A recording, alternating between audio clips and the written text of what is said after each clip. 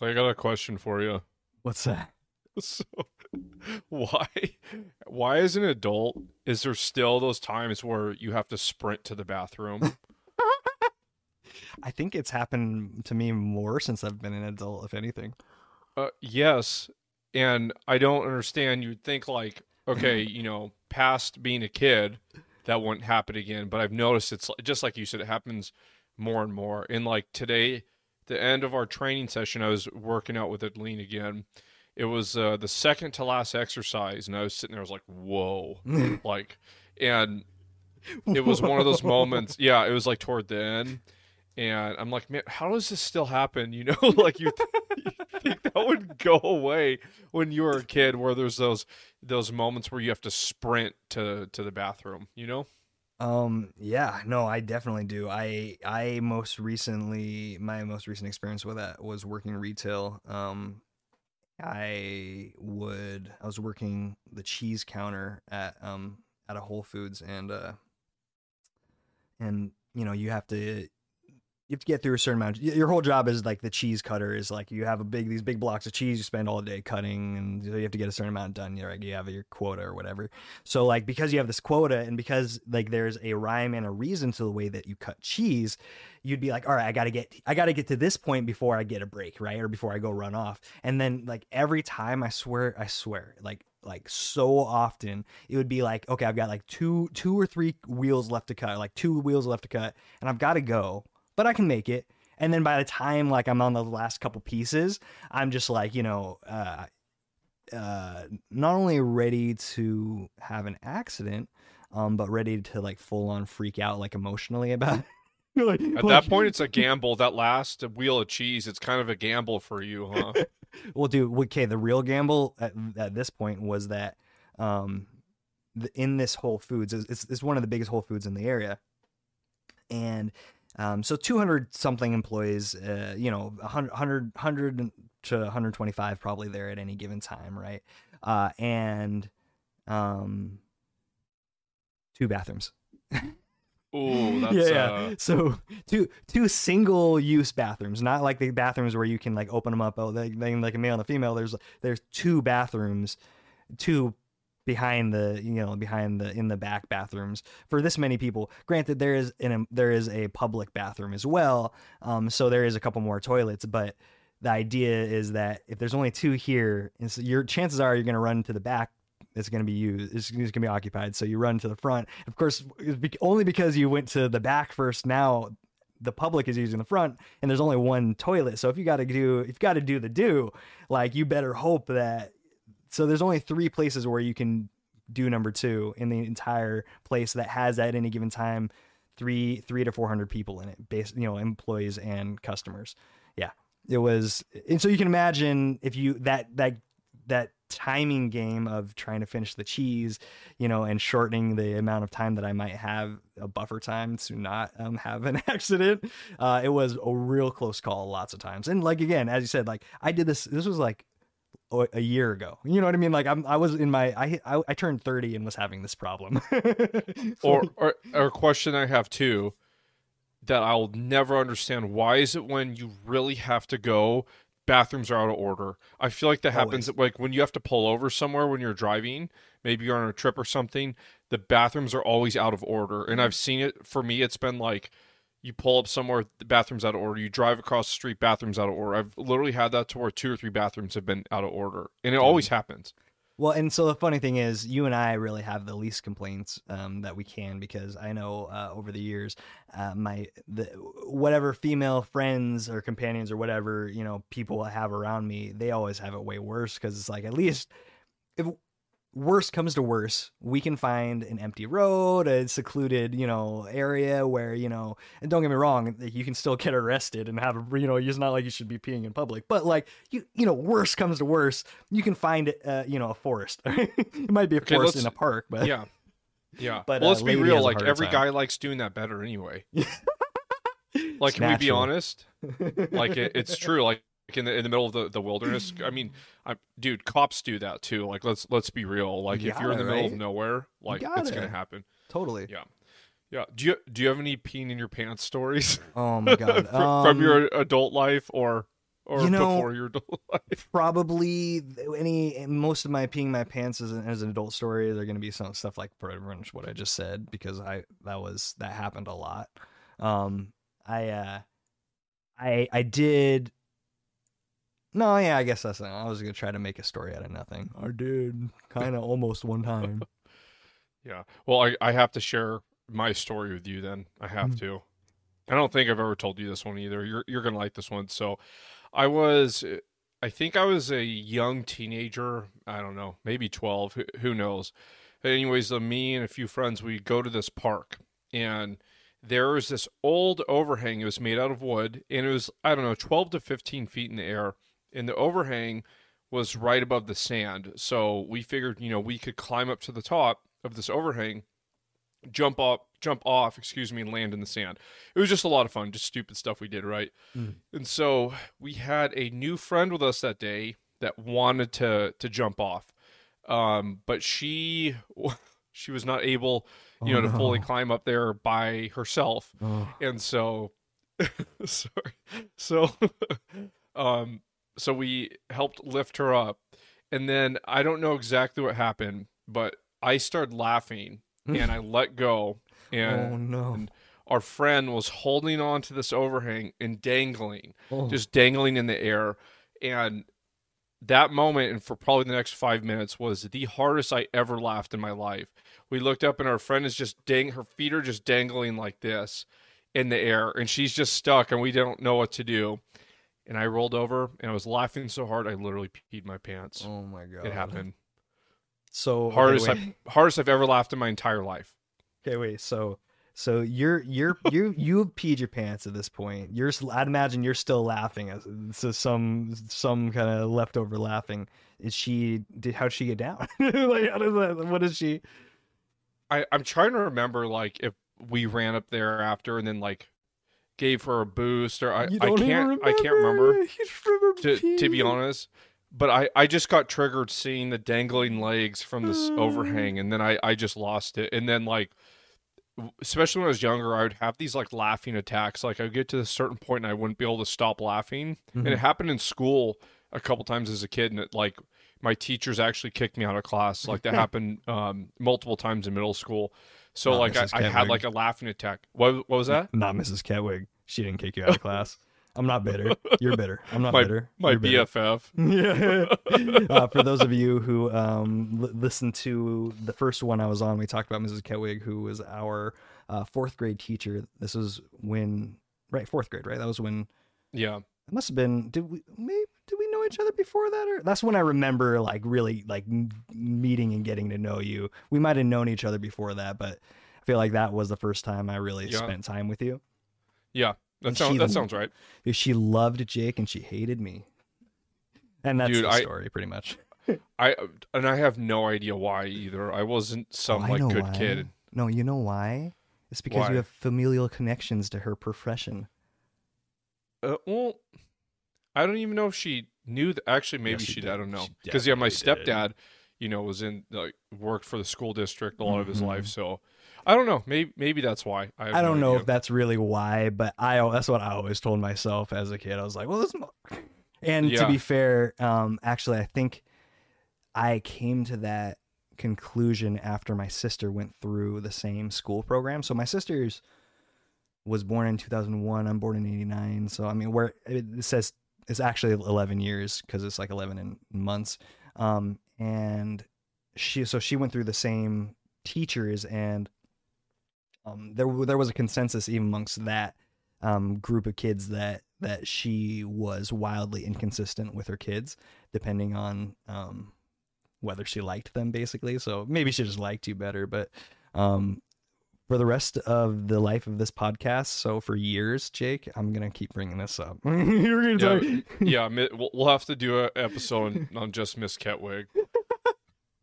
Oh my God, that's so funny because in my mind, I just like future tripped and like we're already interviewing her, and I'm like I like my throat like closed up. I'm like, oh, I don't even know what I would say to Mrs. Ketwig. Like, I've been talking shit for years behind the scenes, and now she's like, she might hear this and be like, well, you were a little asshole.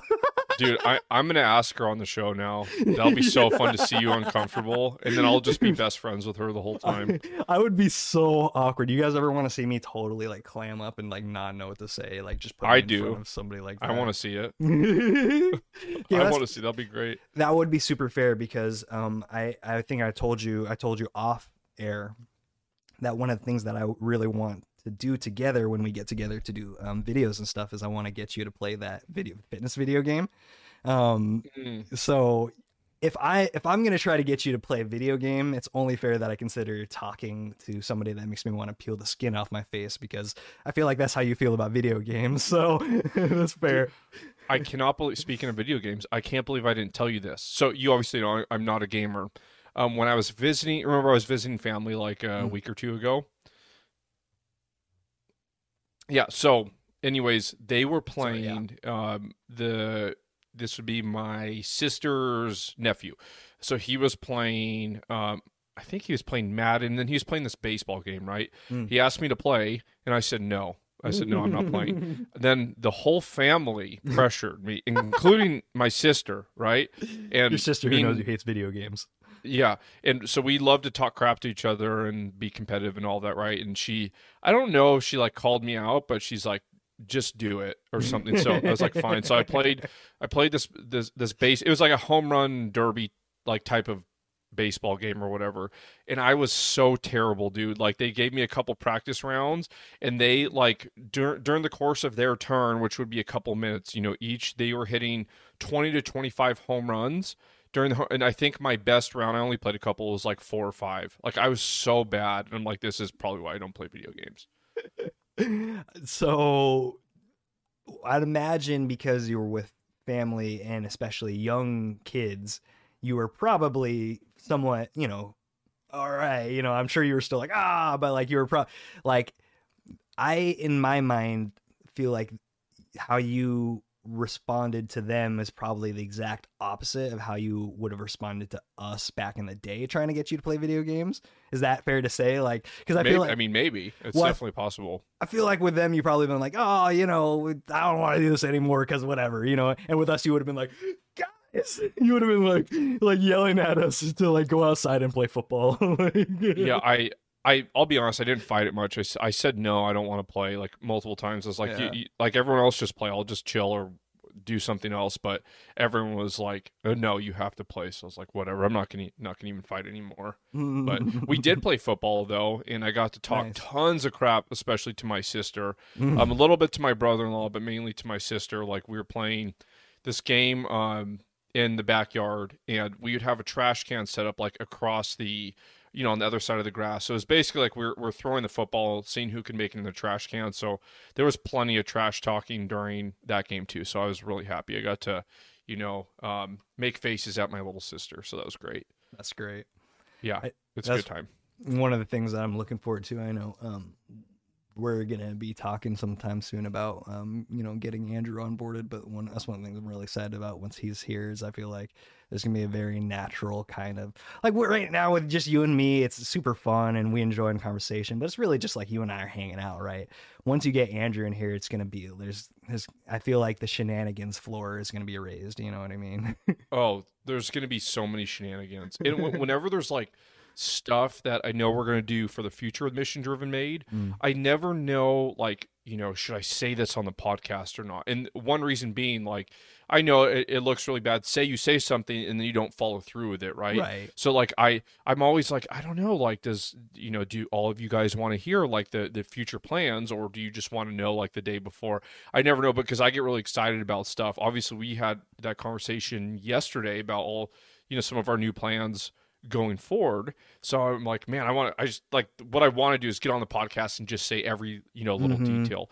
But, we have brought it up before, and we are excited. We're going to get a producer on here, which is one of our, oldest and closest friends.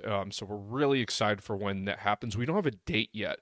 There's a lot of details that, go into that, but we're really excited to get a producer on here, and he's a really good smack talker.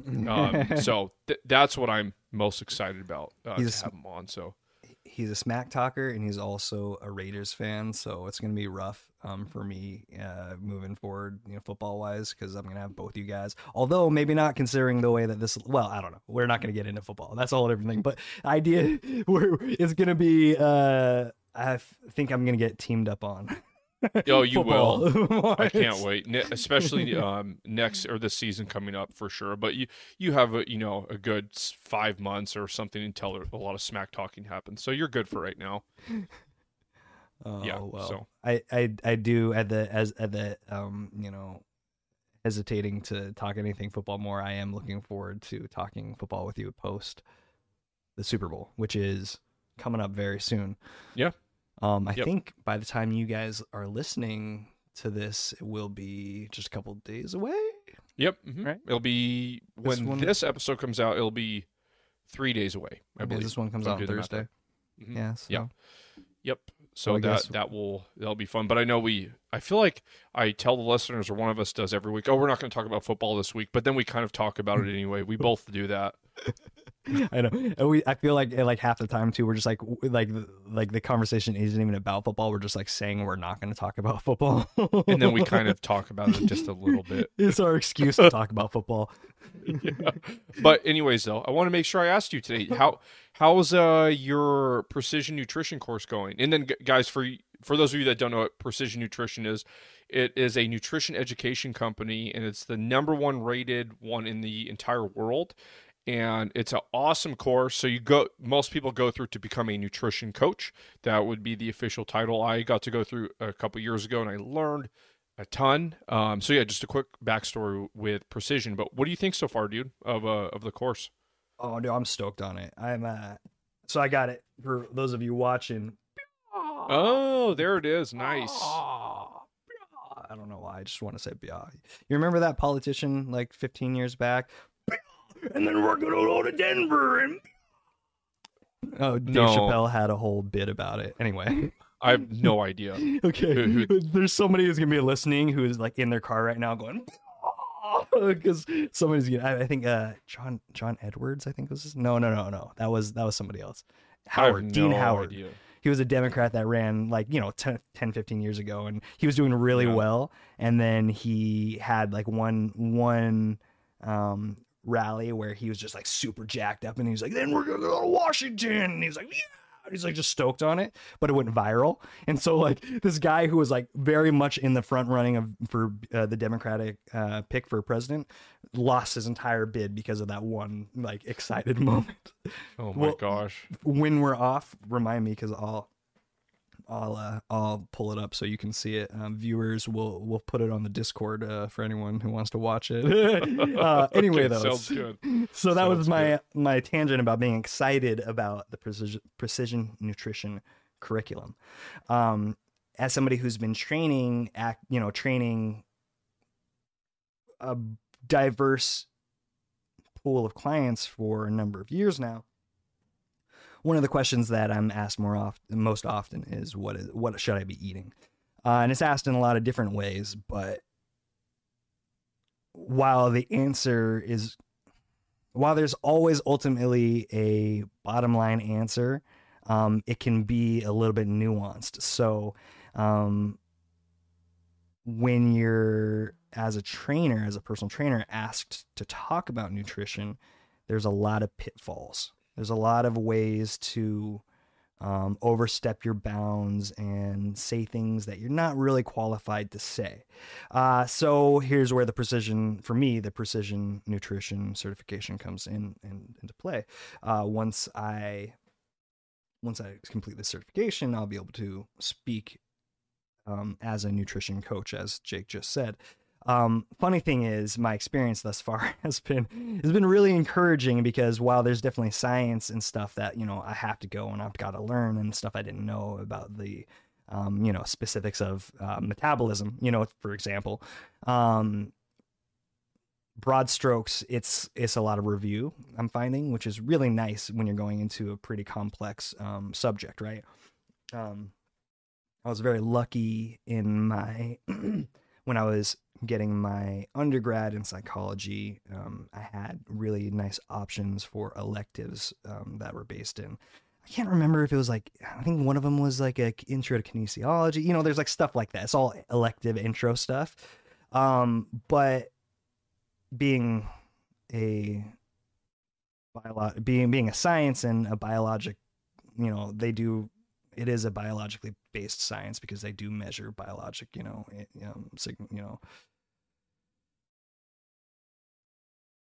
I lost my train. Yeah, sorry. I'm just stoked to be able to now speak to this at a different level because I couldn't before, as much as I might have had the knowledge, I didn't feel comfortable speaking as to nutrition in any specificity because it was outside my purview. So even though now, once I get my certification, it's not like, you know, I learned a bunch of new stuff I didn't necessarily know before. Honestly, a lot of it's just from sitting and studying and talking to you and stuff, and, you know, experience, right? But certainly the confidence that's going to come with now knowing that I'm not only properly educated, but that I have the right idea, you know, generally going into it, you know, I feel like is definitely going to equip me to help people a lot more. So hopefully that value is going to be extended to you guys on the podcast as well. Yeah, and like you're saying too, it's so hard with that fine line with the role of what a registered dietitian can do versus someone that's a nutrition coach, because it is completely different, and that line does get a little blurry from, you know, what those two do. And like we talked about before, like if someone has a particular condition or disease and then a trainer that isn't a registered dietitian gives them meal plans, you're starting to really overstep there. That's where it's a little bit gray, because it's like what you're doing is it to try to help treat or cure that disease. At that point, it's completely out of that person's scope. You know, there's no question there. So and illegal depending on where you're at. Yeah, exactly. But the course though, I thought the course was amazing. I told you when I started going through it though, I thought like, man, this is like, it's not that I rolled my eyes necessarily. It was, I felt as though it was too soft. Like there were so many things based on people's emotions and their psychology, and part of me is like, dude, just like if someone wants to diet, just do it. If someone wants to do it, you know. And then I did start to really realize, you know, it's been proven through data, the way they're teaching it is the way to go, because they go so, I mean, of course they go, you know, pretty deep into like protein, carbohydrate, and fat metabolism, and you know, the physiology behind that. They definitely do it, but they go just as deep with all the psychology aspects and, you know, improving behaviors. And then as I've been learning this over the years, it's starting to really, or I'm starting to really understand, like, that's the important part. I mean, it's all important, but understanding human behavior and coaching someone in that sense, how important it is. So I think Precision does a fantastic job doing that. So you said you have like what, half the course to go or so? Roughly, like I'm about 40% right now, but I jammed that out pretty quick. I was procrastinating. I always want to say procrastinating. That's not the right word. I procrastinated for a long time, and so finally when I got to it, I was just like, all right, let's open it. And of course, once I got into it, I was like, oh, it's like, it was really intimidating up front because it's a lot of science right at the front. But like, you know, it's one of those things where you get into it. Once you're in it, it's like, it's not that bad. You just have to bear through a lot of technical language a little bit for a minute, you know? So besides that, yeah, I mean, I'm enjoying it. And I'm really looking forward to seeing if, I don't want to sound like this, believe me, this doesn't come from a place of arrogance or cockiness, but rather interest and hunger. But I really hope that the back half of this book, I hope that I learn some really new things that I didn't know before.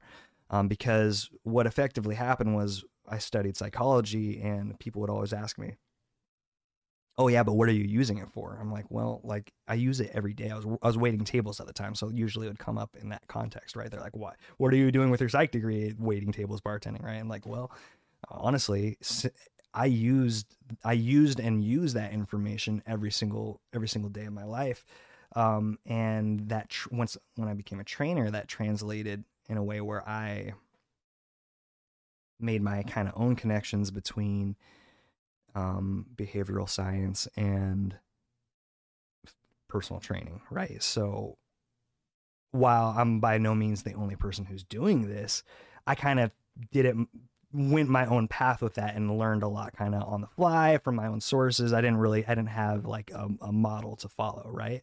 That said, here's the model. So I'm curious to see how my own kind of self-made model is going to match up with this kind of cultivated,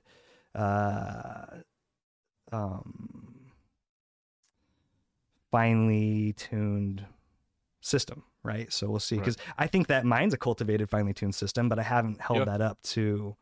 I see that in practice, but I haven't held it up to another finely tuned system. And this is a bunch of people in an organization with a lot more knowledge and, and experience than I do. So if what I've done matches up with this naturally, I'm gonna be a happy puppy. That said, I'm also gonna be a little bummed because that means I didn't learn as much. So it's kind of we'll see. What my guess or my prediction, and obviously you're gonna have to update me when you're done to tell me if my prediction's completely wrong. I don't think you're going to necessarily learn any new psychology principles or things about human behavior. I think it's going to be presented to you in the context of fitness and nutrition in a new way and how to apply it. So I don't think like the basics of human behavior and talking about these different facets of it. Like, I don't know if you've gotten to, they talk about deep health a bunch in there, and you'll if you haven't read that, you'll read it a bunch coming up here pretty soon. So I think it's not the actual information with human behavior and psychology that'll be new for you. I just think it's going to be presented to you in a applicable way in fitness and nutrition that's a little bit more precise versus when you went through studies. Not all of it obviously had to directly do with fitness and nutrition. So that'd be my guess. Like I told you, for me, most of the information was pretty new. Almost all of it was pretty new, and I loved it. I don't think the principles in there go super deep to where like you haven't heard it. But I am curious though. After you're done, you're gonna have to like let me know if that's completely wrong or right. It will be cool though if like there was some stuff that you didn't know about or that you haven't studied. That'll be pretty cool. There's no way that everything is going to be new for you there. Totally. So, I'm planning on a fair amount of it being review, which is actually cool because I'm going to be down just to kind of bang it out anyway. But I guess really what I meant and what I was hoping for is exactly what you just said. Because I mean it would be kind of dumb if I learned like the way I said it. If I learned something new because I got a 4-year degree in this, so it would be dumb if this certificate taught me something that 4-year degree didn't, right? And so I guess really as we're talking it out, what you said is exactly what I'm hoping for, and now even more excited about hearing you say that, because that's the only point in terms of functionality and practical application, which you guys know is my bag. That's the only point that really makes a difference, is to make it specific and useful for me to use in a training environment, right? So I'm really, really jacked on that.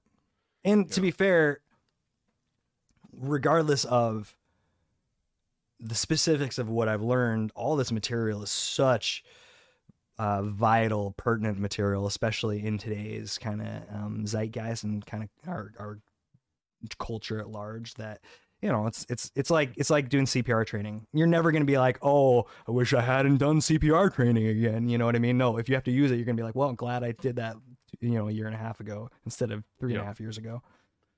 I definitely could have used this course a long time ago. Like if I would have taken that even before I became a trainer, that would have been fantastic. Or, when I was a new trainer, it would have made me a lot better, not just with the nutrition principles, but with being a personal trainer, because we talked about this before. One of my biggest mistakes was, okay, this is how my mind works. This is how I view and perceive fitness and nutrition. This is what I do. So why can't this person just do this? Why can't they just be all in? Like I didn't have the ability yet, or I didn't understand that other people have different perceptions of fitness and nutrition than I do. So I think I would have been twice as good of a trainer if I got to, go through this course like a long time ago, or, if I studied like courses like you did in college or something, then that would have been huge. But I think you're going to like it though. And I have a feeling you're going to tell me in like a day or two that you're completely done. I know you're going to cruise right through it. I'm excited. It's been, I don't remember if I've said this specifically on the podcast, but I bought this program 3.5 years ago, I think it was. The nice thing about this certificate in particular is once you get it, it doesn't expire. You can do it when you want. But at the same time, you don't want to wait too long because it's nutrition and things are happening every day, right? But I had gotten it right around a time where, if you go back and listen to my intro episode, I mentioned that I kind of had a life upheaval, and I kind of like all the things that I was used to having in my life kind of flipped, and I didn't have those things anymore, like security, basically all the things that come with that. And I realized I had purchased the program like a month to, a couple weeks before all that kind of happened. And so I didn't realize I've been thinking about, I was like, why haven't I done it? I think that I had just kind of had a bad association with it. And I think for whatever reason, the idea of going back and studying it, like for me, was like some way going back to that period of time. Oh, I see. Like there's an association there. Yeah. And and even though like I became aware of this at some point, and I have logically, I'm like, well, obviously, like it's like I recognize the connection, and I'm like, why haven't I done this? And having finally broken it open, like so many other things we fear, it's so much less scary. It's so much less scary once you shine a little light on it, once you look at it, once you kind of jump into it.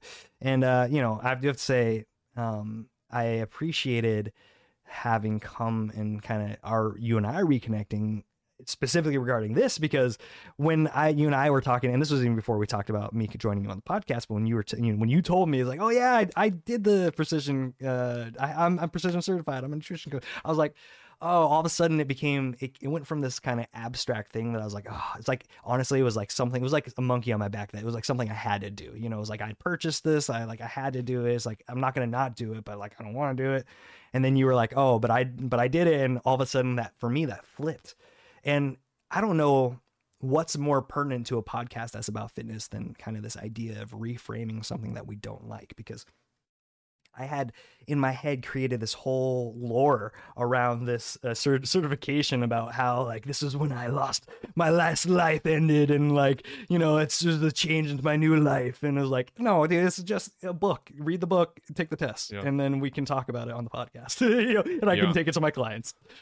And it's cool too, like you realize very early on, precision, they're not trying to have people fail. Like they are truly trying to have the students like learn and be able to pass. Because I've been, some of the schooling I went through is more of like a weeding out process. So it's always in my head when I'm studying something new, like they just want you to fail, and it's just part of the weeding out process. So I'm sure I had a little bit like of anxiety before I started, like, oh my gosh, I don't know if I'm ready for this crazy like all in type of approach, and I might fail and waste money and time and all that. But they truly seem as though they try to get you to like actually learn and pass and everything. So I agree 100%. It's very geared towards actual learning, not regurgitation learning. It's like they want you to learn good and take point. it, right? The way that it's taught, I think, and I can't speak to this exactly yet, but I will be able to once I complete it. But it seems to me that they're presenting it in the exact way that they're teaching us to present things. Yeah.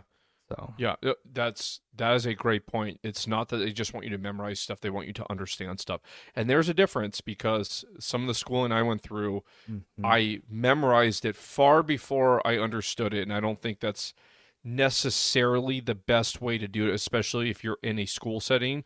I think it's better to understand concepts first and actually understand the material than just verbatim memorize stuff. So I completely forgot about that point, how they want you to actually digest the information so you can actually use it in the future. You know what I'm saying? Well, on to that note as well, one of the things I really like about the way that they present that information is that the questions that they're asking, the questions in the workbook, the questions even on the tests, they're not tests with a K.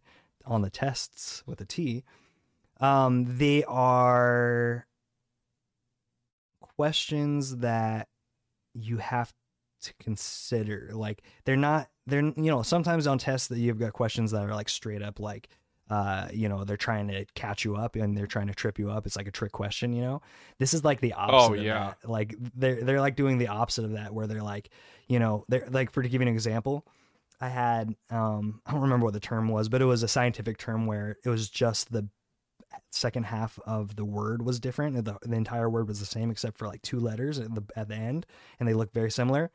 And they tested on it, but they had one question and then the next so they said, say acetylcholine is XYZ, and then aceto whatever cholite is another thing, right? So it's easy to mess up. I don't even know if acetylcholite's a thing, right? But the point is it's a slightly different thing. And instead of just having one where you could pick the answer and potentially get it wrong, they had both terms with the same set of answers. So you knew that, these are 2 terms, different terms, even though they look the same. On the test, they're like, hey guys, don't get caught up on this. These are 2 different terms. And then they give you the same options so that you're not like, oh shit, they're like 2 completely different things that you have to go and like figure out what's the difference again. And remember, it's like, okay, they basically lump 2 questions into one, because me as the student and viewer was going to better understand both of those scientific phrases and concepts if they presented the test that way. So the test itself is being used as a teaching moment, as opposed to a moment, like you said, to weed you out or to like, catch you for messing it up. You know what I mean? I personally do not like tests where there's trickery, because I don't think that has anything to do with how good you are as a student or how much you've studied or even your critical thinking skills. Like, totally. Sometimes the test, it's like they're purposely trying to trip you up, when in reality that will do nothing to make you better at whatever it is you're studying. And that always really frustrated me. I won't go into details, but you were spot on there. That always really made me mad. I would just read these questions. I'm like, what is the point of this? Like, you know what I mean? Well, and the funny thing is, especially within academia, and I'd imagine you had this experience going through all of your fire and medic training and everything, you reach a point where you realize, and you basically just said this, that if you can get through like that brutal period where they're trying to get people out, you're fine. You know what I mean? All you really have to do is get through that period, and then just everything works itself out, because you know what I mean? It's like once you're through that rough part, you've kind of proven yourself, and you can now go on to actually do the learning, right? So the funny thing is, even though it's a really shitty way to kind of, separate people, there is a real life kind of part in that where it's like, kind of is what it is, right? I don't know. It's interesting to me. Well, I mean, what you said, that is accurate. Just for example, in the fire academy, so we had all these different simulations you'd have to pass, right? And the simulations, depending on what it was, would have anywhere from, I don't know, 20 to even 40 steps, right? And these steps, you would have to not only physically do them for the proctor, the instructor to see, you'd have to verbalize it as you were going. So it's very black and white. Oh, interesting. So, cool. And if you miss one, then that's a fail. That's how they did it in the fire academy. Even if you physically did it, like for example, if you're doing a search and rescue, but you don't verbalize San Diego Fire here, whatever the words are, I can't remember. If you don't verbalize that too, then it's an automatic fail. That's how they did it. And a part of me that still doesn't understand, I don't have a solution for this either. It's more of just something I've thought about. Is so that's how the first 3 months of the fire academy were. It's this black and white.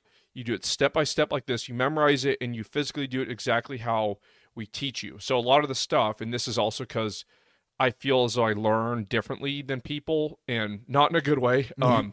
But so for me, a lot of these things, I didn't really understand the concepts, and I struggled. Like a lot of it, I was good at the black and white memorization, because for me, that was like, I'll just put in a lot of time to memorize something. That was completely effort based. But a lot of the concepts, I don't know why, it was just hard for me to understand why we were doing things. And so like, I went through everything, I passed, and then when we were done with that, it's like the last month of training is like, okay, guys, now we're going to actually teach you how to do this stuff, how we actually do it in the field. So it's like, I get what they're doing. Right. It makes sense, but it's like, small part of me is like, why don't we start that way? Right. Why the teaching and even testing process? I know you can make the argument, how are they supposed to test you and be fair if there's not a black and white scoreboard? Right? Okay, I get it, but it's like, I feel as though you would make better firefighters or whatever it is that someone's studying if from the beginning they're actually teaching you how to do it. So that's something I always like. I still don't know what the right answer is. Like, so PN, precision nutrition, they go right into like, of course they give you the science and everything, but they actually go into like, this is how you do it, So I don't know. That's what I appreciated about precision. Oh my gosh, I can't say it today. I can't remember the course that I learned this in, but it was one of my higher level courses, and they definitely, I remember distinctly I'm pretty sure he was a PhD, and he was like, he was like angry, he was like mad that like about like how teaching is done, because he's like none of us should ever spend 1 millisecond trying to learn something that isn't the right answer. And in his context was testing, right? Because a lot of times when we review tests, we go back and we read all the wrong answers, all the multiple choice, right? And then we're like, okay, which one was the right one? He was like, literally black out all the wrong answers and only read the one that's the right answer, because you only have a certain amount of bandwidth to put new things in your brain. Don't put things in your brain that aren't going to benefit you. It is interesting. I would be curious to see what somebody who kind of ran these types of programs would say about the benefit of running them this way, because I'm sure there's something that we as, trainers, and I think as people, you and I are pretty independent thinkers and doers, you know what I mean?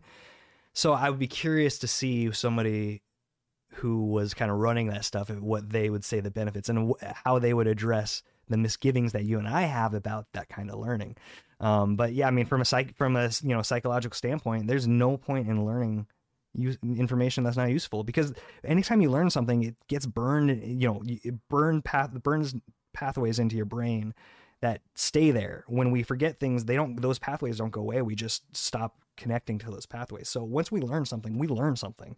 So what are we using? It's not like there's some finite amount of space that we have to learn, but like, why are we learning stupid stuff we don't need? Yeah, like you said, I would love to hear someone's opinion on the other side of that. I am truly curious, because one thing I also noticed too, and I'll admit, so like, I passed, I was successful, but there were some people that didn't pass that I felt overall did a little better than me in the academy. Oh, interesting. And possibly would have even been a better firefighter, at least a entry-level firefighter. In the future, like I have my own learning process, and it's, after I get time and repetition, it's good. But like arguably there's multiple people that I felt like overall did better than I did. But the one thing I was good at was this black and white memorization thing. Like memorize. Even if I don't understand exactly what I'm doing, memorize. Yeah. And, it did work, but I was like, man, I don't know if it's right, because it's like it doesn't necessarily, it's not that it doesn't produce the best people for the job, but it eliminates some people that probably should have passed. Sure. You know what I mean? And I would ask other people that would go to, like Los Angeles Fire Department's Academy and other places like that, like, is this how they do it there? Like this black and white, and some places a little bit, but ours, for whatever reason, that's just how they did it. I don't know. Part of my understanding from Brian, having gone through it, and those of you who know our friend Brian, he didn't actually become a firefighter, so I just want to give that context, but he was going through the program. One of the things that I remember was that it seemed like the criteria and the difficulty of getting into various departments, which, as I understand it, is just to get in any department to begin with is crazy hard. But it's insanity. But from what I remember was that the places like San Diego, where naturally you're going to have more people wanting to go to, that they just basically ramp up the difficulty to get in so much that it's just like basically the only people that get in are people who have connections, because there's so many people that want to get in there. And I guess I more said a statement, but I mean it as a question as to you do you have any kind of feeling on that? Is that true? Yeah. So the nepotism thing, I would say overall now, modern day, isn't as bad. It still happens, obviously, with human nature. That's always going to happen. But where I realized, okay, you know what, like maybe it's not just nepotism. In my fire academy, so there was 30 of us that got hired and were selected and paid to go through, right? That we were city employees. So out of the 30 of us that got selected and hired by the department, there wasn't one person, including myself, there wasn't one person that was related to anyone in the department, which I thought was crazy. Now, so our department, sure, there's been those situations I can think of in my head that, of course, it's happened, but I think they're trying to be careful of that, because years ago, Los Angeles Fire Department, there was a huge lawsuit, with the nepotism thing. So basically what happened was they noticed out of the, I don't know, they hired 100 people or 120 people or something, like hired a ton of people, and like 20% or more, they were family members of people in the department. And then it got all the way up to the mayor, the city mayor in Los Angeles, and they started doing an investigation, started to notice all the people that had family in the department, they got quote unquote special treatment. So what they would do, they would go in the fire stations before they got hired, and they get to practice their interview skills and just get extra help. And then obviously once they actually got to the interview, just their last name, people know that, and they would get pushed along. So it sucks for everyone involved, because the people that were getting selected, even if they had a family member, it's very likely they could have been the best person for the job, because they've been exposed to the fire service their whole life, and they probably put more effort than most people. So I do understand it in that respect, but at the same time, it also is unfair. Like, okay, I don't have a fair shot because I don't have a family member in there either. So I obviously, I'm not going to say their name, but I do personally know people that literally got in there because their parents were in the certain departments. I'll just leave it at that. So I have witnessed that, but it got so bad in LA. So this part was heartbreaking, right? So the mayor, out of the 120 or 40 people, whoever, the tons of people that got hired, right? So he decided all of those people basically lost their jobs before they even started, and said, this is not a fair process, we need to start over. So I was like, literally, like, just say there was 25 people in there that were family members of people in the department, everyone else that wasn't, they lost their job too. Wow. So I know people, she actually was on the podcast a long time ago before we switched over to fitness. So Sierra, I don't know if you remember, she was my old coworker. We both worked in recruitment together. So before she got hired on by San Diego Fire, she was in that group of people that got hired by Los Angeles Fire Department. And then the mayor said nope, and everyone lost their job. So she was one of the people that lost her job before it even started because of the unfair process. So I actually completely understand both sides. Right. A lot of people got screwed over, essentially. That sucks. Yeah. Yeah. That really sucks. Yeah. Interesting. And then now to this is a whole nother conversation, just with fairness and everything too. Like Los Angeles, they base who can even. So it's a whole process getting hired before you actually go to the academy. Like, you have to apply and then take a written test and do interviews, and it's this whole, whatever. And to even be invited to take the written test, it's based on your ethnicity. So they allow only, I'm making these numbers up, so just you'll understand the point. But so they're only 30 or 40% people can be Caucasian and be allowed to even take the written test, and then 60% have to be Hispanic. And so anyways, there's all these things that they're trying to create for fairness, whether it's ethnicity or not having nepotism and all this stuff. And it's just like, it gets very messy in all the details of that. But out of all the departments, I would say San Diego, they seem to do a better job than some when it came to nepotism and other things like that. They're not perfect by any means, but they did always say, like, we like to hire on character, not just your resume, which is also interesting. Like, all the academies, you would see all types of people. Like, there's Navy SEALs in the academy, there's professional firefighters that were from other departments, and then there were some people zero fire experience. They just had the minimum qualifications, but did great on their interview. So San Diego seemed to do pretty good with that, and not just hiring someone on, nepotism or just the resume, but like the character of the person. Nice. So, but yeah, that's a whole nother conversation. But I just feel bad for all those people that lost their job before it even started. Man, that's insane. I mean, it's crazy that sometimes like the solution causes so much damage, hopefully the sacrifice that all those people ultimately had to make of losing their new careers, hopefully that led to actual new balance in the system. But who knows, Yeah, I literally don't know. I was just like blown away with all that stuff, and it's like I don't even know what is fair, at that point. Yeah, I don't know. I don't even know the answer. We've talked about it in the sense of after I lost my train of thought. I actually looked up at the screen, and there's some funny stuff up on the screen. So somebody asked, one of our live viewers asked, what do I do if there's a poopy in my pants? Oh my gosh. So that's not a fitness question, so we're not going to answer that. So just be fair, and this is for our Spotify and Apple listeners too. We won't normally stop to address a live viewer, but I saw poopy in my pants, and that was done for me.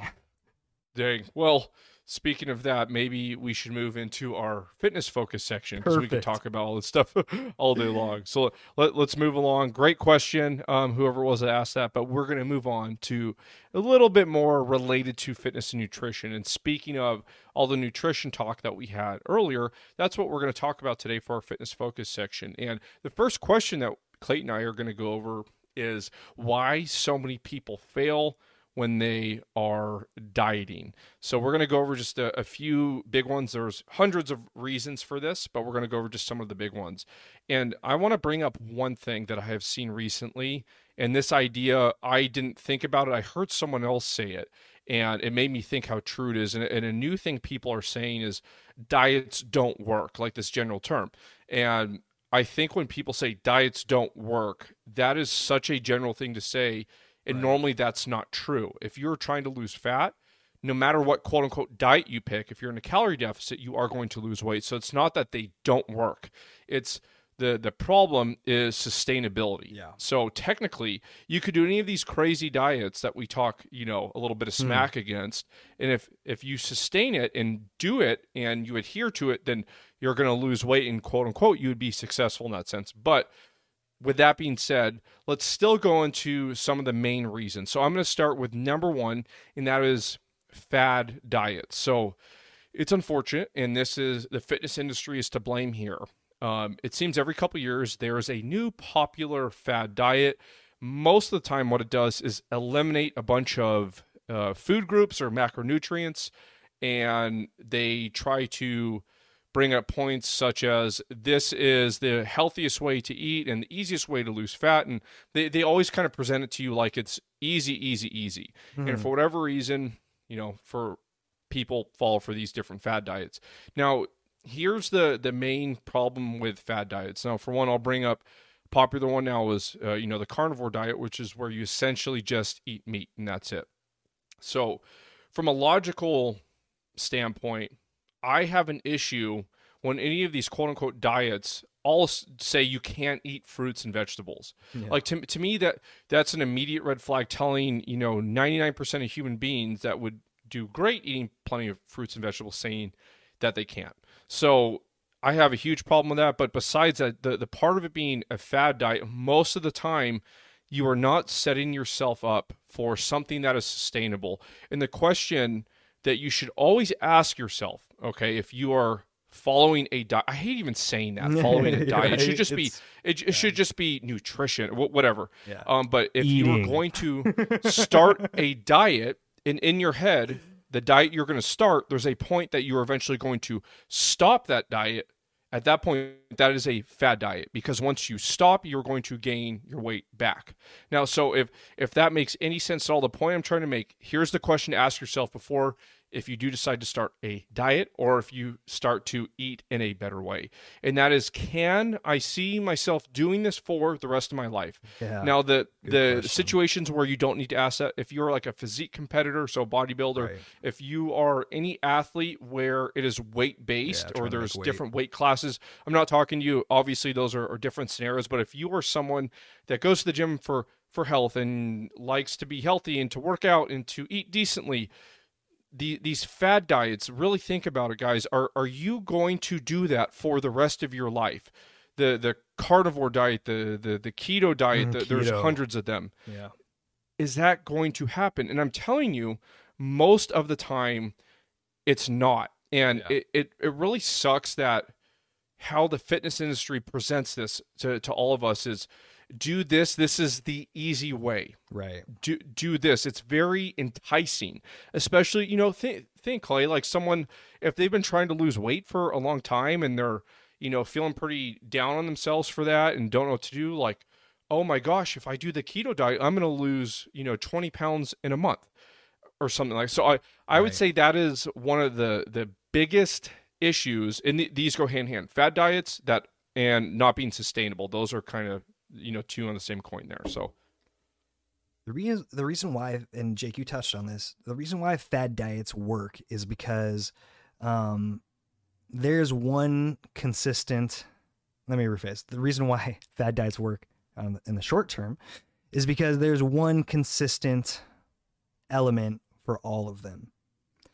And that is that when we are participating in a diet plan or whatever we want to call it, that we are being more thoughtful, more present, more intentional about the food that we're intaking. Because when we're not, most of us, when we're not doing a quote unquote diet, we're just kind of eating, and we're basically victims of our urges to eat, of our biological urges, right? A lot of us. So the question is, why are these such a big thing? They're such a big thing is because they work in the short term, and they work in the short term because while you're doing that fad diet, you are very consciously thinking about what you're eating. I repeated that the reason why I repeated that is because that is the value to me as a personal trainer. That's the value. That's it. Everything else surrounding fad diets is you can throw away.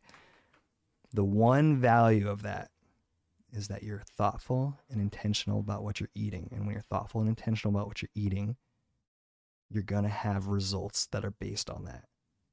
The way that you do that, the way that you're thoughtful and intentional, especially if you have a purpose that you're trying to work towards, is largely semantic. It's largely details. Here's where it comes back to the right answer being the right answer that's right for you.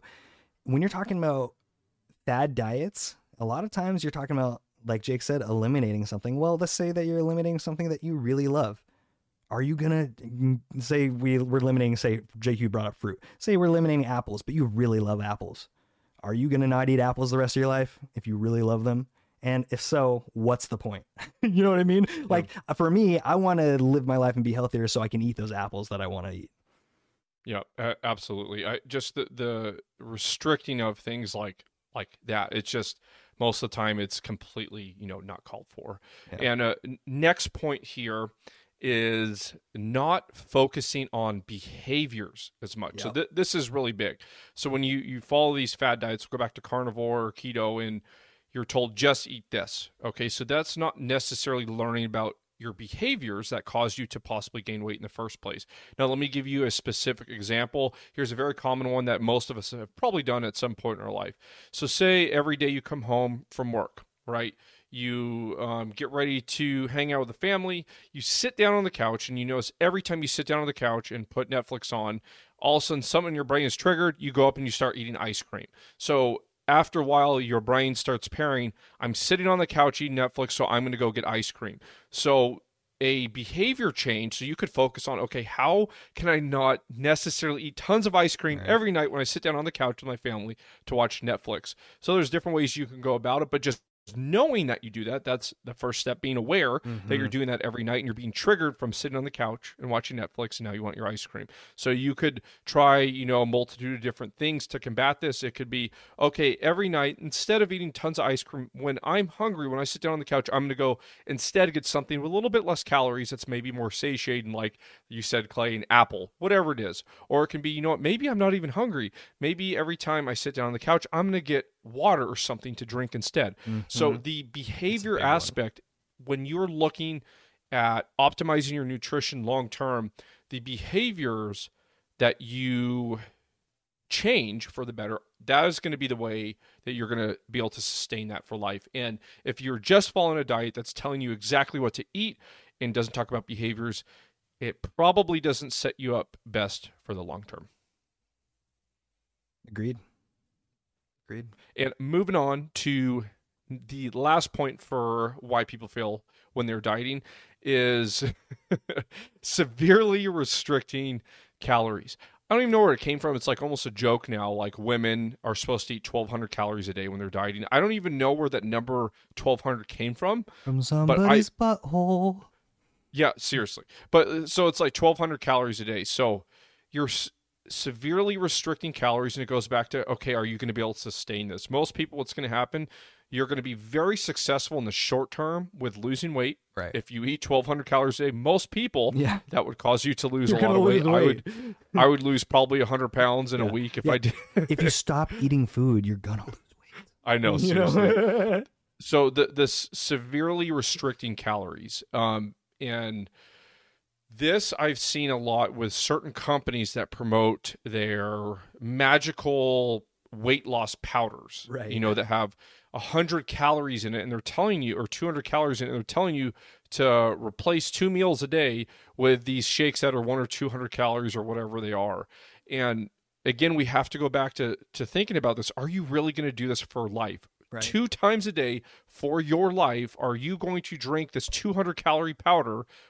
Or one day, are you going to realize, okay, there's no way I can keep doing this? Yeah. So the severe restriction there also, it does seem somewhat tied to people even binge eating. If you severely restrict that much, you could, to this point where all of a sudden you eat a bite of some highly palatable food, cookies or ice cream or whatever it is, it doesn't matter. And then all of a sudden you feel like you can't stop. I feel like you're setting yourself up to do that when you severely restrict. And I heard this very general advice the other day, which I thought was great. It's general, it's not person specific, but take it for what it is. So I heard this the other day.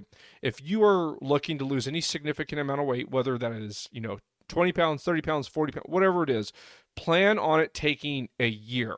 Now, the year, there's nothing magical about that, but the point he was trying to make, which I really, really liked, is if you had a whole year to lose 20 pounds, that is plenty of time. So that whole year, you don't have to obsess about being so calorie restricted the whole time and just being hungry and starving the whole time.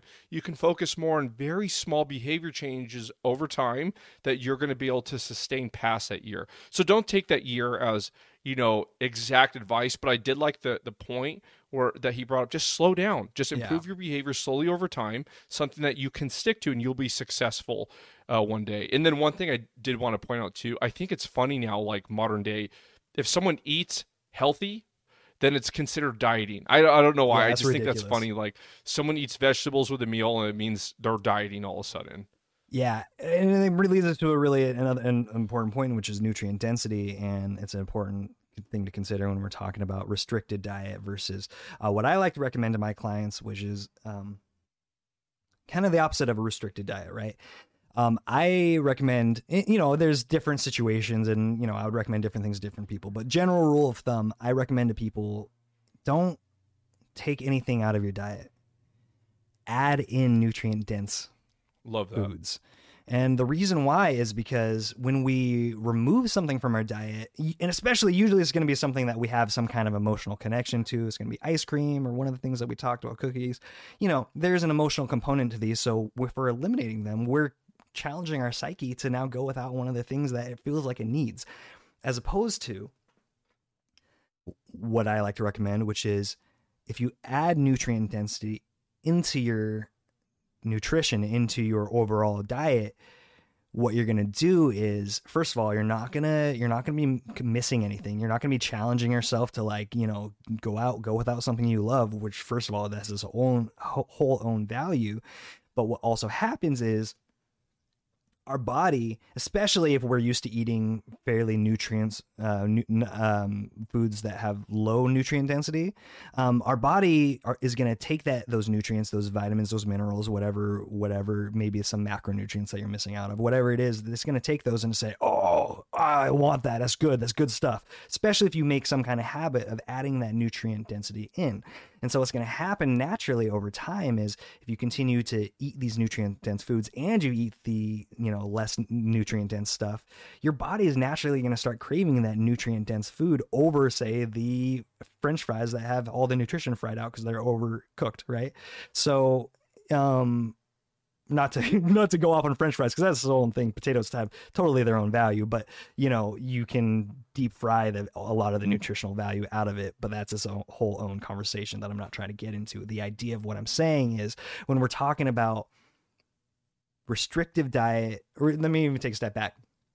When we're talking about changing our bodies in a long-term sustainable way, it doesn't do us much good to just start taking things out. Because what we're going to have to do is we're just going to leave a void. So what we do is what I like to recommend again is I like to put something into that space so that when you eventually remove that element, that those fried out, French fries or, some candy you want to eliminate from your diet, when you remove it, your body and your brain aren't going to be like, oh, we don't have anything now. It's going to be like, okay, now what we want is that apple.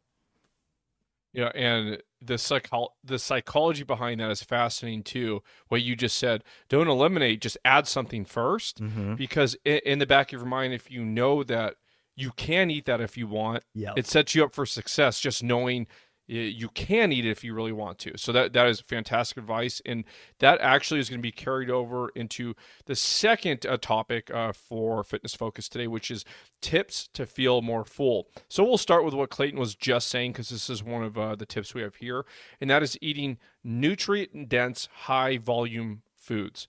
And these will always make you feel more full than eating something that's highly processed, such as candy. There's nothing wrong if you enjoy candy. That's not what I'm saying. But the point being, when we eat these high volume nutrient dense foods, it is going to make us feel more full. I love the example. I can't remember the exact amount of calories, but a medium to large size watermelon is something like, I don't know, I'll have to double check this after. I'm probably gonna be wrong. It's a little over 1,000 calories or something. So imagine you can eat this entire watermelon and it would be about 1,000 calories. Can you imagine? You'd probably be pretty full if you ate an entire watermelon. Now, if you were going to eat 1,000 calories from, we'll say, potato chips, that one, that's an easy one right there. You could eat 1,000 calories of potato chips and not even feel somewhat satiated. You wouldn't feel full. You just would want more. So that is something to keep in mind when we're trying to feel more full, is find these foods that are micronutrient dense and high volume. That's also why you'll see a general recommendation with people that are trying to lose body fat, trying to eat salad. Part of the reason is the amount of plant that you can eat is the volume is so much, it will assist you with feeling more full. Or imagine eating, like, say, even not, I don't enjoy doing this, but raw broccoli, how full you would feel from imagine trying to eat 200 calories of raw broccoli, how full you would feel. You know what I'm saying? I don't even want to, and that's one of the things that we often don't think about until we're actually in the midst of changing our diet. But when we start transitioning to those nutrient dense foods like raw broccoli, typically those foods are to require more mastication. You have to chew it more. Yes. So you Yes. get also Great point. get tired of sitting there eating. You know what I mean? Yep. So it's like with these other foods, it's like it's so easy to eat, and there's so little nutrients in them that we're just like rom rom rom rom rom rom rom, keep putting in my face. But as soon as we have a plate of celery and spinach, we're like halfway through it, and we're like, are we done yet? And the funny thing is, when we're halfway through that, probably your stomach is already like, yeah, I'm full.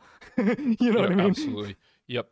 And so Clayton just said it there too. And that's moving on to our next point. I love that he already brought that up, and that is slowly chewing your food. Now, I will admit this one is very challenging. I go through periods where I want to do this for, a bunch of different reasons. One, since I was a little kid, I always ate my food really fast. It was like a race almost. I would almost inhale my food. But for, a multitude of reasons, there's times I really try to sit there and be mindful and chew my food completely. So just like Clayton was saying too, when you get food, like I'm not promoting that you have to eat raw broccoli all the time, nothing like that. But if you ate foods like that and you chew your food completely, you are going to get sick of chewing, for one. But the other cool thing it does when you really chew your food is that hunger hormone, which is ghrelin, which, when your stomach is growling and you feel really hungry and want food, it helps to suppress that a little bit. So if you take longer to eat, you actually give your body a chance to feel full. If you inhale 3 cheeseburgers in a row and you basically don't chew, you're going to all of a sudden go from starving to now you feel sick. There's like no in-between stage. So very much so, when you are sitting down, thoroughly chew your food. And we've talked about this on the show before, and this number isn't important more than just understanding what I'm saying, but try to chew your food at least 30 or 40 times and see what that does for you. Whatever it is that you're eating, chew it 30 or 40 times. And there was some cool study too where people chewed their food twice as much as their counterpart in the study, and they ended up consuming about 15 or 20% less calories during that time period just by chewing their food a little bit, slower. Makes a lot of sense. Yep. Makes a lot of sense. Yep. And then number 3 for you guys, tips for feeling more full. And this one may be the most important. So it being number 3 doesn't mean it's the least. And this is protein consumption. Now, we've talked about this as well, how protein is the most satiating macronutrient, and that alone is going to make you feel so much more full. Now, we'll take 200 grams of, we'll say chicken, okay, versus 200 grams of protein. What am I talking about? Okay, I'm so sorry. 200 calories. From chicken, sound like me over there, as your protein source. I know I'm having a seizure or something. So you eat 200 calories of chicken. Okay, so that's your main protein source. Now we take a, say, whey protein shake and have 200 calories. Which one is going to make you feel more full? Really think about it. The chicken is going to make you feel so much more full. So if you're someone that is trying to lose body fat and you're dieting or whatever, I think it's smart that we try to stay away from things that we don't chew and just, drinking most of our calories, because a couple hundred calories from a protein shake versus, say, chicken, it's going to feel completely different. So the protein consumption is going to make you feel a lot more full. Did you have anything to add to that one? I was just gonna say, it's funny that we're talking about this because literally just the other day I was making myself my protein shake, and I've got my bananas, strawberries, I've got some spinach I'm throwing there or whatever, I had cashew butter. It's all this stuff that is hella good on its own, and I was like, dude, I'm so dumb. Like, I'm sitting here throwing this all into a blender so it can chew it all for me. So I was just yesterday or the day before, I was thinking to myself, if I'm really gonna put rubber to the road as a nutrition coach or soon to be nutrition coach and trainer, I would take all this food that I'm throwing into the blender, I'd let it defrost, and I'd chew it. So I think I'm gonna do it just for science, you know what I mean? Just to see. Yeah, just to see for myself, because I know.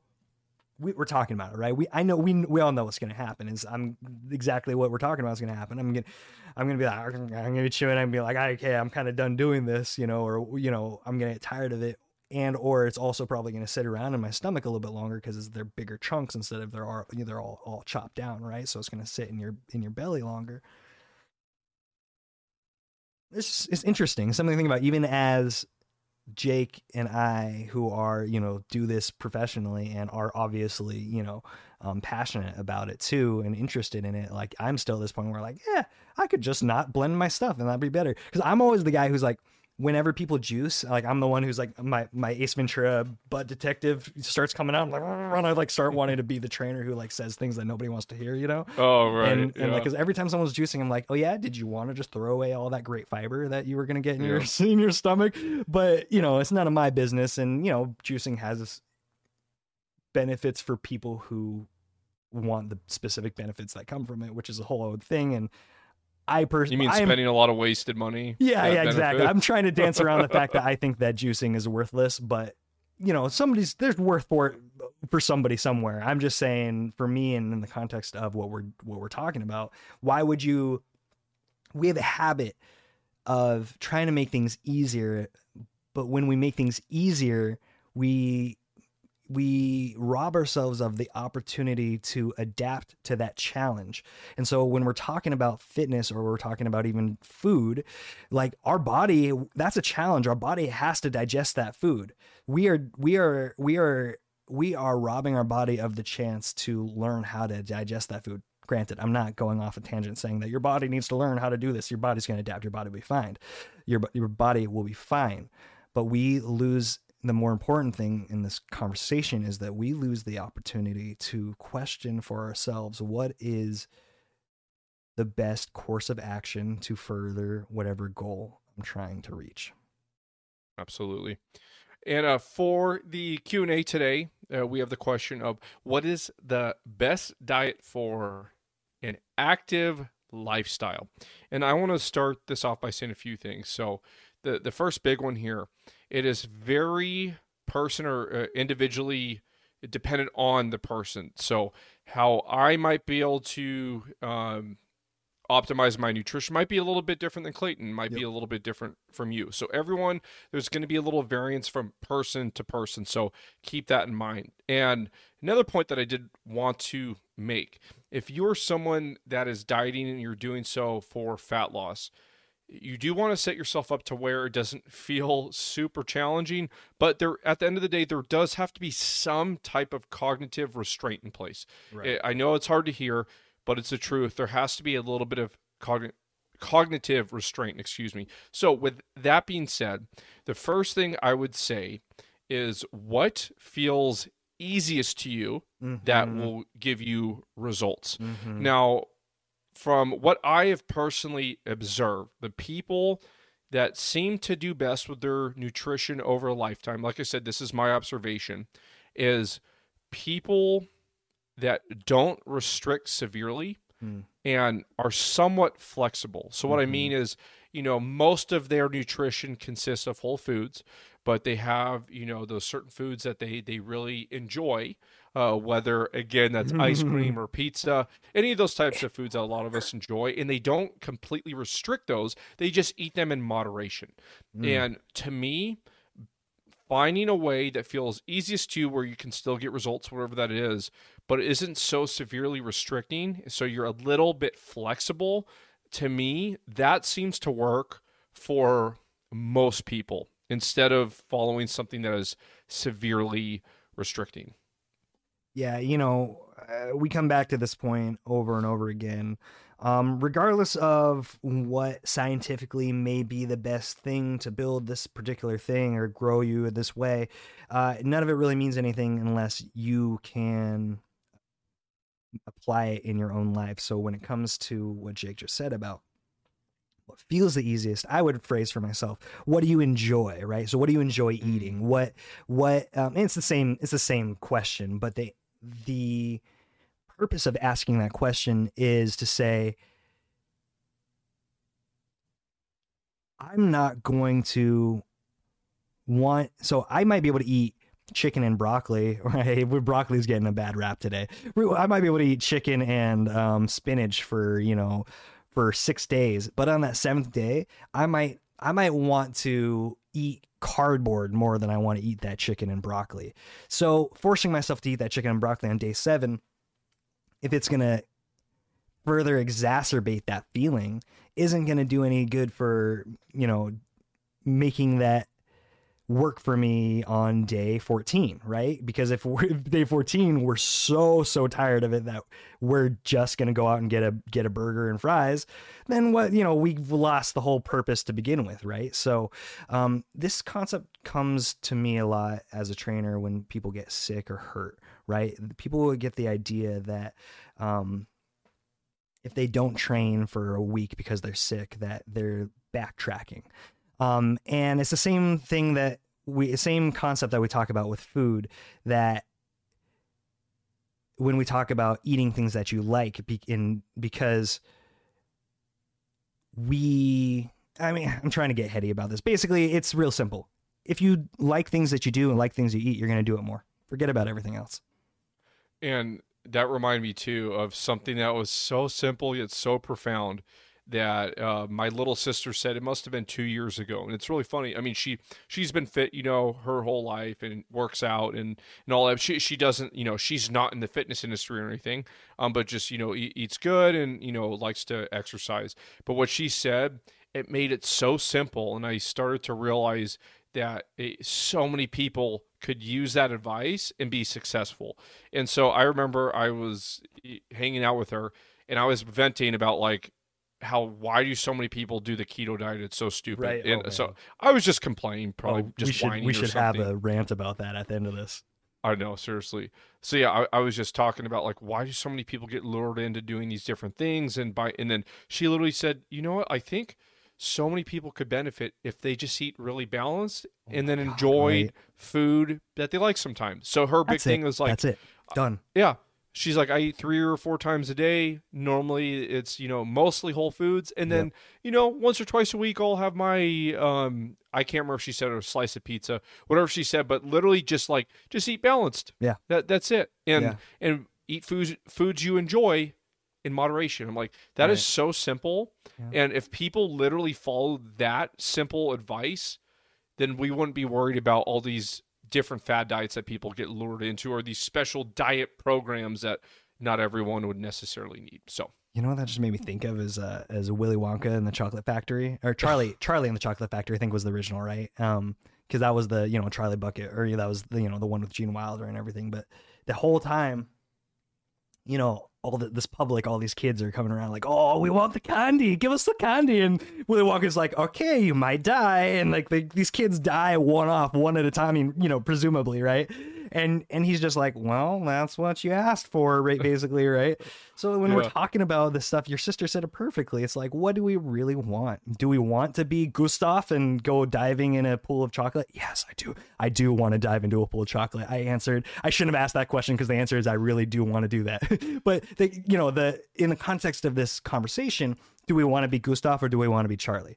Charlie, he don't get me wrong, he dabbles, and he's even at the end, he's like, look, I touched the soda, but if him and Grandpa hadn't touched the floating soda, then they would have never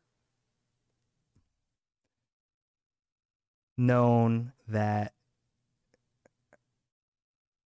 Oh man, I lost the metaphor. The idea is that we often miss our goal by getting over exuberant about one thing or another, when really the solution, while it's not necessarily easy, is so simple. And it's exactly what your sister said. I'm not even, you said it, eat balanced and she's like moderation. Eat balanced and then eat stuff you enjoy every once in a while in moderation. Absolutely. And just because we're Jake and Clayton and protein.